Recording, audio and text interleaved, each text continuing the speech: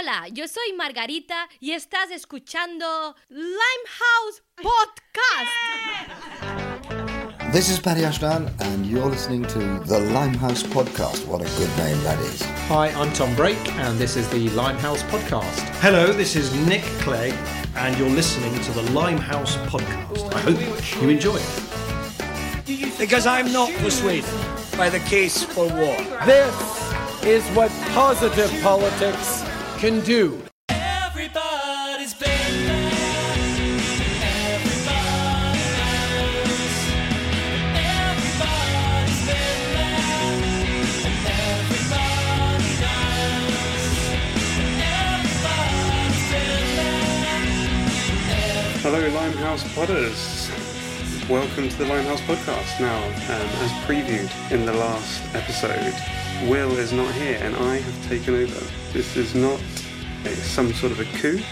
Will be back next week, but simply Will got married, and since he got married over the summer, he's been spending far too much time on this podcast and not nearly enough time focusing on his wife. So he's gone on a honeymoon.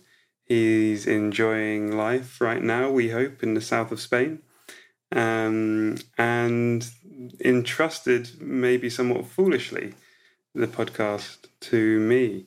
So, hope you all leave good reviews, and maybe it will give me the opportunity to do it again.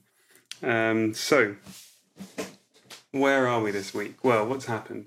Well, it's just another week of disaster on planet Brexit. Things are getting so serious now, so deadlocked. We had the European Union Summit, European Council this week, whereas the Brits were very much hoping that we would move on and we would start discussing a trade deal with the European Union, a trade deal for when we leave the biggest and most deep and most important trade deal the world has ever seen, which is the European Union itself. We want to negotiate an alternative trade deal, but we can't get there because we still haven't passed the hurdles of negotiating the status of EU citizens in the UK, what's going to happen to the Irish border after we leave, and the so-called divorce settlement. How much money do we owe to the European Union because we will be leaving? Now, those things should have been fairly easy things to sort out, particularly set against the far more complicated negotiations that are going to have to go on a trade deal. The UK and the Irish and the Europeans all say that they don't want a hard border in Northern Ireland. They all say that they want to make sure that EU citizens are secure and know that they are welcome here and are welcome to stay. And on the so-called divorce bill, the UK government has said many times that the UK is a country that pays its obligations. So what on earth is going on? Why have we not progressed further? Well, things are getting so serious that Theresa May, in the last minute, jumped in and accompanied David Davis to Brexit to have dinner with Juncker early in the week. And this comes after actually a period where May has been increasingly centralising power and centralising control over the Brexit negotiation process. Senior civil servants from the Department of Exiting the European Union have been brought into number 10 so that they come report directly to May instead of David Davis. Now, this actually is incredibly concerning because if you speak to anyone who ever worked with Theresa May, and there's people who were members of the Lib Dems, for example, who worked with her in coalition and ministers and MPs, what they frequently say is that she's incredibly indecisive and is extremely cautious and is not someone that prone to taking swift action. And that's what we really need right now. So we're in a situation where more and more power is being centralized to a person who is hesitant and slow, and we're ending up with inertia in a time-limited negotiation process. So what does this mean? It means we could end up heading towards the disaster scenario, which is leaving the European Union with no alternatives in place. So what have we heard the last couple of weeks? We've had people going in front of select committees saying that aircraft will stop flying the day we leave the European Union if we don't sort these things out. And the Brexit Brigade, in their normal kind of off-the-wall type crazy approach to life, are now kind of saying, yes, now's the time to put our pedal to the metal, to push down harder on the accelerator as we head towards the cliff edge. You know, they are really cheerleading and getting behind this idea of a no deal, which is just so beyond fathomable and so beyond anything that was sold to the British public during the referendum. It really is a travesty that they think that this is a good thing to push. Now, in the context of all of this, the interview that we have this week on the podcast, I hope will be of great interest to you, but it's also very timely in that sense, because we're interviewing Jo Maugham QC. Jo Maugham is actually a tax barrister. I've known him for several years because of my line of work campaigning in the area of anti-tax avoidance.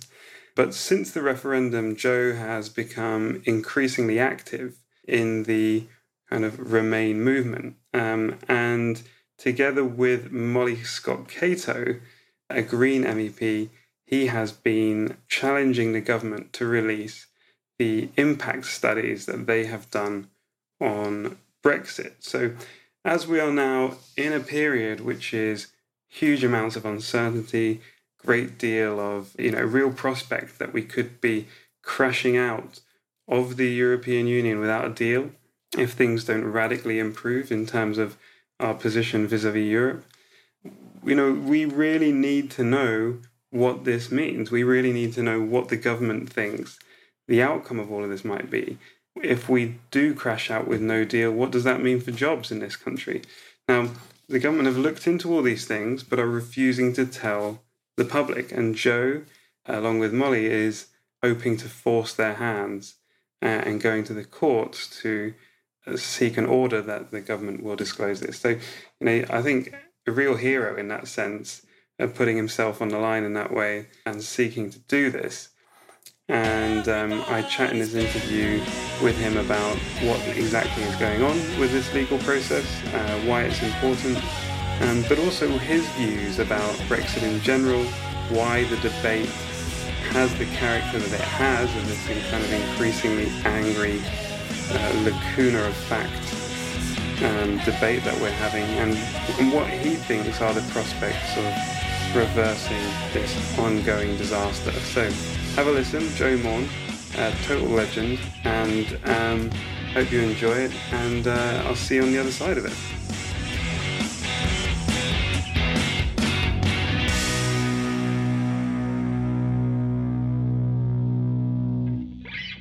So, David Davis spoke to the Commons Select Committee on Brexit back in December, and in an attempt to impress upon the Select Committee what a serious man he is and what sterling work the government was doing to protect the country against the unlikely possibility that Brexit resulted in harm. He mentioned that he said 57, I think, sectorial studies had been produced, and we understood very well what was going to happen. And on other occasions, he's referred to these sectorial studies.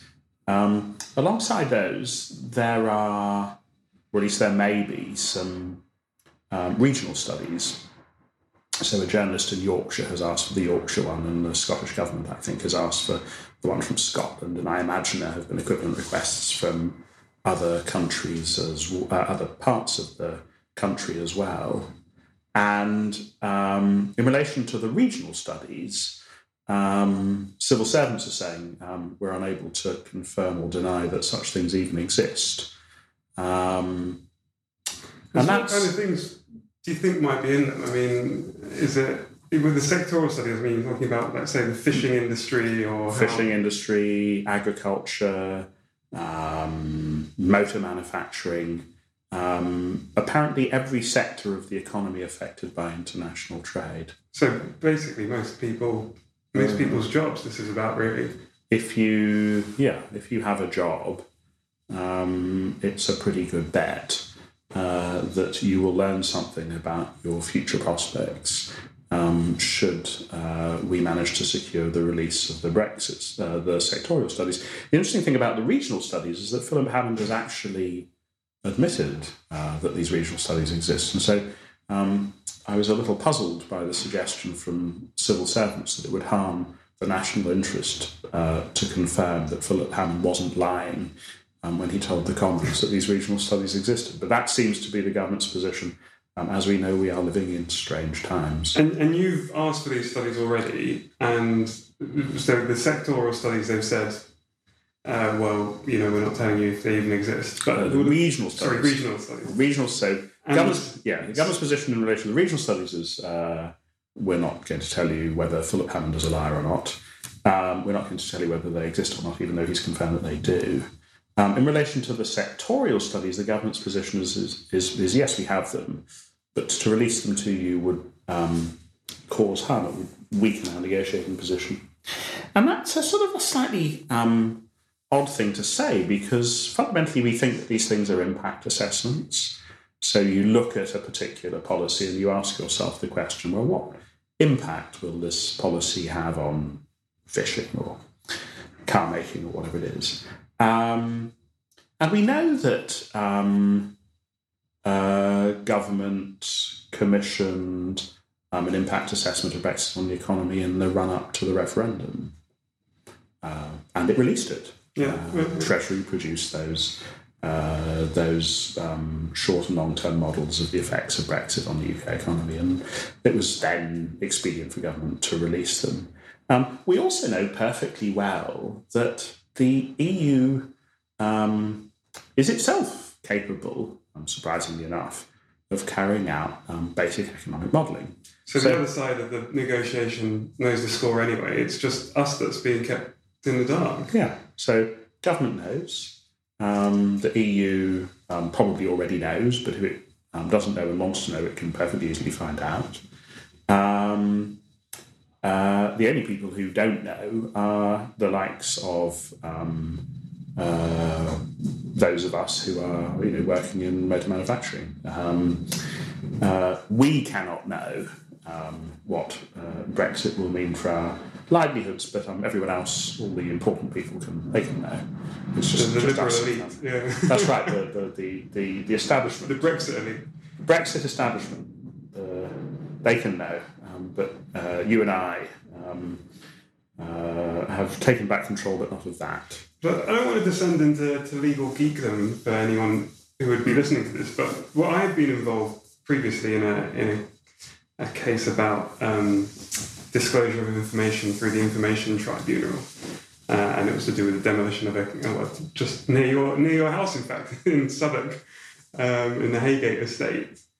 And that took about 2 years for the campaigners started campaigning for this information to them actually being released and the court judgment coming in their favour. Are you this process that you're starting, is it going to be that long, or is this, is there a chance that we could, even if you win the case, is there a chance we can get this stuff before Brexit happens? What's the process in this one? So,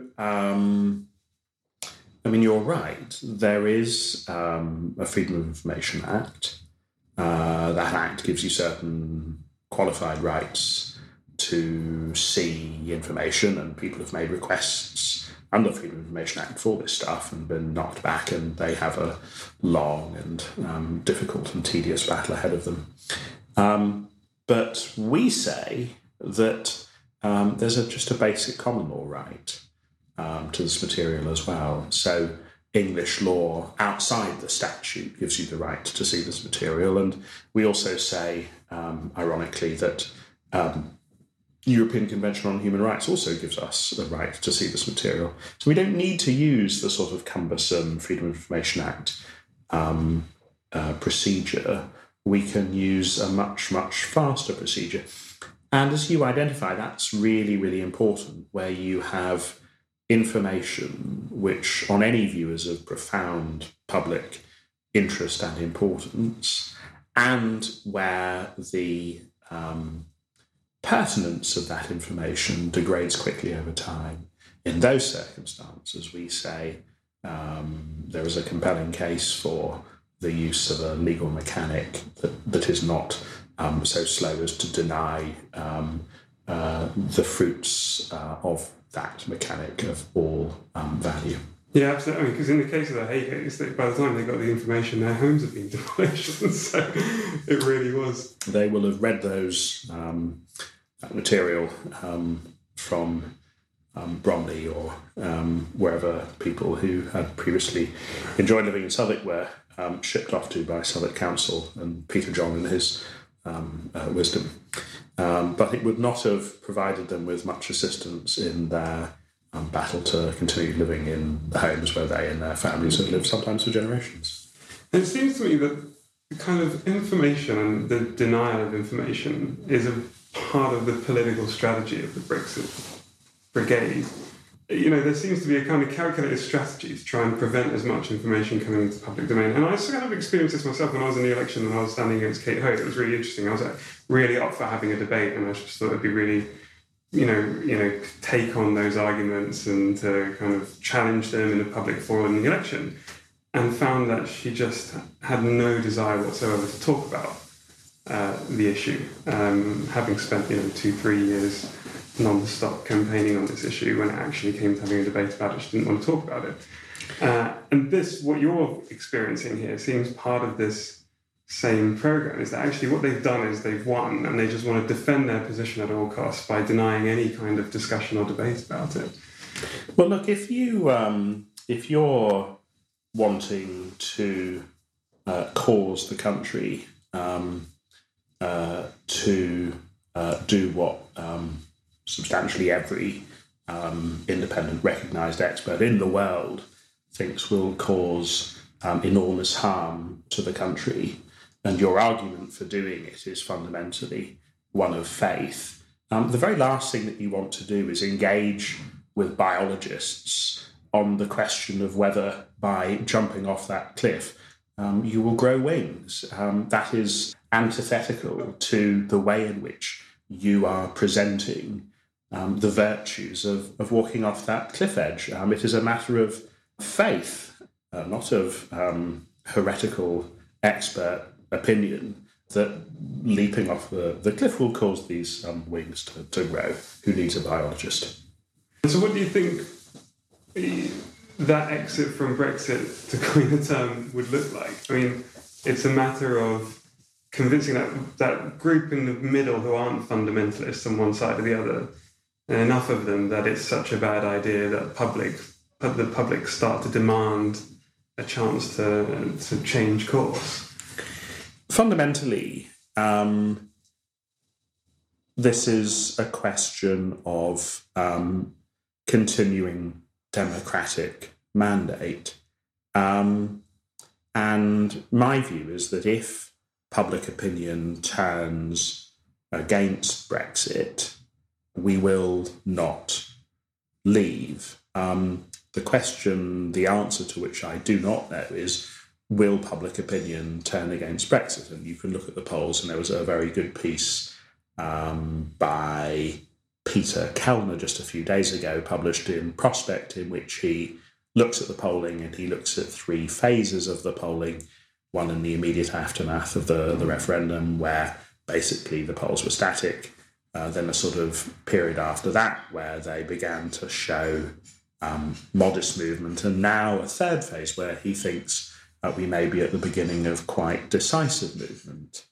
The reason that I'm optimistic about the future is that we have already, I think, quite profound chaos. Nobody looking at what's happening at the moment with anything like an engaged, a sentient eye, can look at what is happening and think, this is going all right. let's crack on. Everybody who's interested, everyone who's engaged will be thinking, my God, this is really quite worrying. No one campaigned for leave on the basis that we would leave the EU without any free trade agreement at all. We were promised sunlit uplands. We were promised the having and eating of cake. We were promised the easiest deal in history. This does not feel much like that.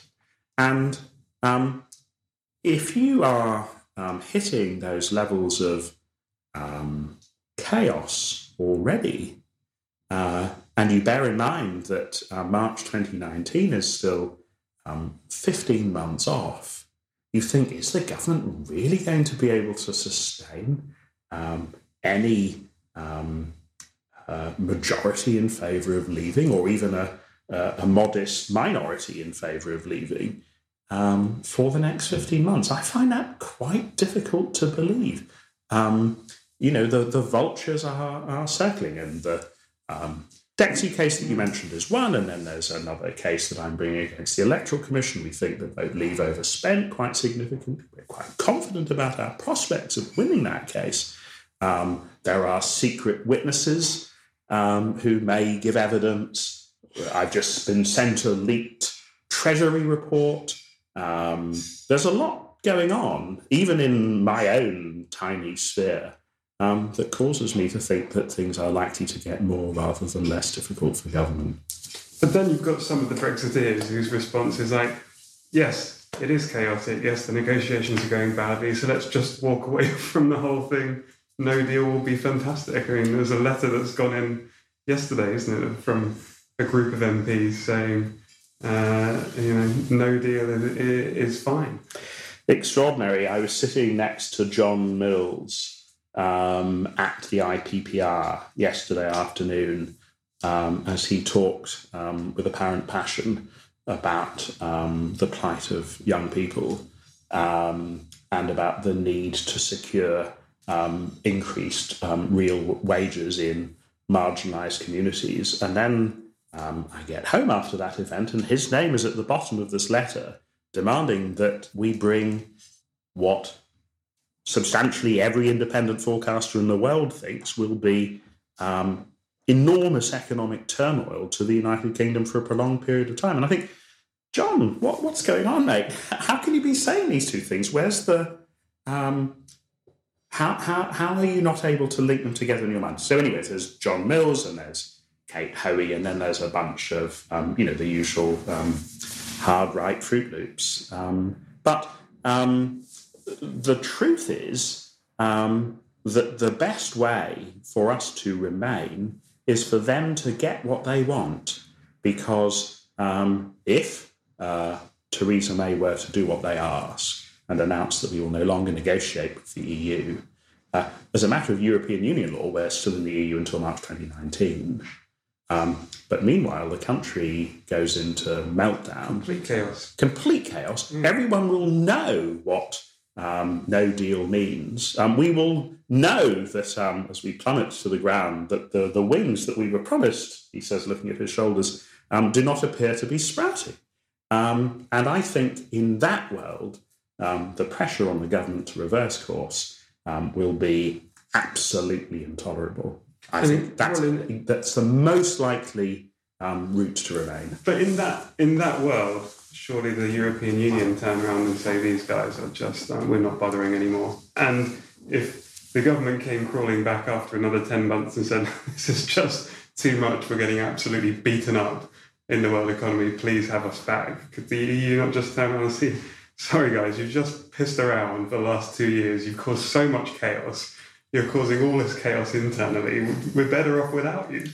If I'm in the EU, if I'm Guy Verhofstadt, if I'm Michel Barnier, if I'm Emmanuel Macron, I'm looking over at the United Kingdom and I'm thinking, my God, our neighbours are having a bad day, but they are still our neighbours, and they will be hearing the plaintive cries from those of us who recognise which way is up, and they will be very, very interested, it seems to me, in the same question that I'm interested in, which is what is the continuing democratic mandate for the United Kingdom to leave the EU? And if they see that public opinion turns and turns decisively, and they see that politicians react, as politicians tend to that decisive change in public opinion, they may well say to the UK, we want you to have a referendum so that there is a very, very clear mandate now for the United Kingdom to remain in the EU. Or you have to have a vote in Parliament, and we want to see a strong majority in Parliament for remaining. If the EU gets comfortable with the notion that when we say we want to revoke, we really mean it, we now see that the interests of the United Kingdom are better served by us playing nicely with our powerful friends and neighbours, then they will also recognise that the interests of the other 27 are themselves strengthened by the same pooling of sovereignty that we benefit from in a globalised world. Okay, yeah, well, let's hope so. Listen, I know you've got to go, so we'll leave it there. But thanks very much for spending the time to talk, and maybe do it again as the things progress. That would be splendid, George. I shall very much look forward to that. Fantastic. Thanks very much.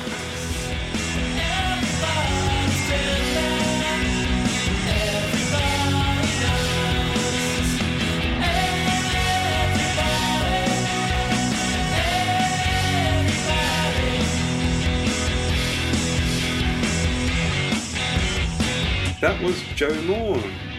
Hope you enjoyed listening to that, guys and girls.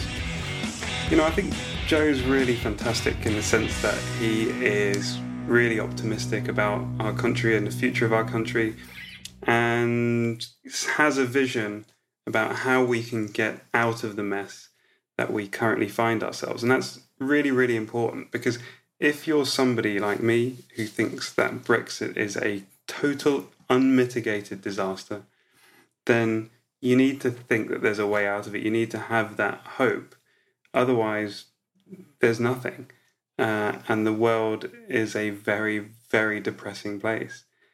However, I have to say, on my part, I'm a little bit less optimistic than a lot of people. I think that things can get a lot worse before they get better. And we often don't like thinking about how bad things can get. We kind of discount that possibility for, the obvious reasons that we don't want to think about the world being a bad and horrible place. But, I told Joe after the interview, I was born in Croatia when it was still part of Yugoslavia. And recently I visited Serbia for the first time and was getting a bus back to Croatia afterwards, and was sitting on the border for an hour and a half and realised that this was a border that when I was born didn't exist. We were all part of the same country back then. And now we have the border of the European Union splitting what was previously a borderless transition area. Now, what does that sound like? Clearly, the United Kingdom and Ireland were one country a very, very long time ago, but we do now have a common border area, and we do now have a free movement between the north and the south of Ireland. And we could be in a place where we don't have that free movement anymore. And previously, when we didn't have that free movement, we had a civil war raging in that part of the world. And we all know that actually Brexit can be very bad for outcomes in a place like Northern Ireland. We could see the return to violence. We could see all sorts of things. And I think we sometimes, as people who believe in the Remain cause, like to think, well, things will never get that bad, people will kick up against it, and so on. But if we look at the experience of the world, things can get very bad. Things can get very, very bad before things get better. In Yugoslavia, at the time of the breakup of Yugoslavia, nobody wanted a civil war where over 100,000 people died. Nobody wanted the total economic disaster that war brings with it. Nobody wanted those things apart from a very few slightly psychotic people and people who are frankly evil. The vast majority of people do not want these kinds of awful things being inflicted on their country. But that doesn't mean, because the majority of people don't want something, that it isn't going to happen. And that's why I think we really need to fight hard against Brexit. That's why we need to focus all of our attention on how we can turn this supertanker around, how we can turn this disaster around. And initiatives, things like that, people like Jo are doing and others are a really important part of that, and they really need to be supported. So I hope you've enjoyed listening to the show. Will be back in the saddle presenting and putting it all together next week. If I'm a good boy, I might be let loose on it once again. I've really enjoyed doing this. Hope you've enjoyed listening, and I shall be speaking to you again soon.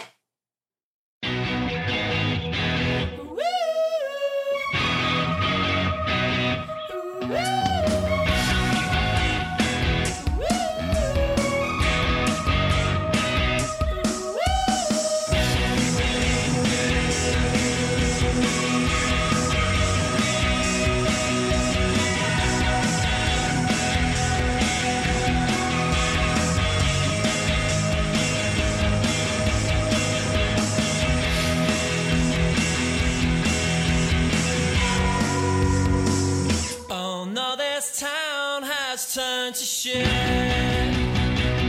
and there goes my old heart in it again, and this hasn't been my year.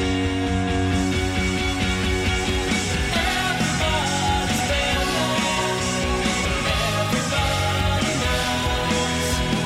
Everybody's been there, everybody knows.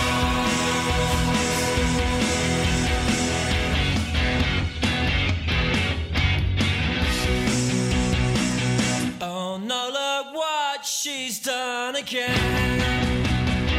She's fucked my head up for the last time, and it hasn't been my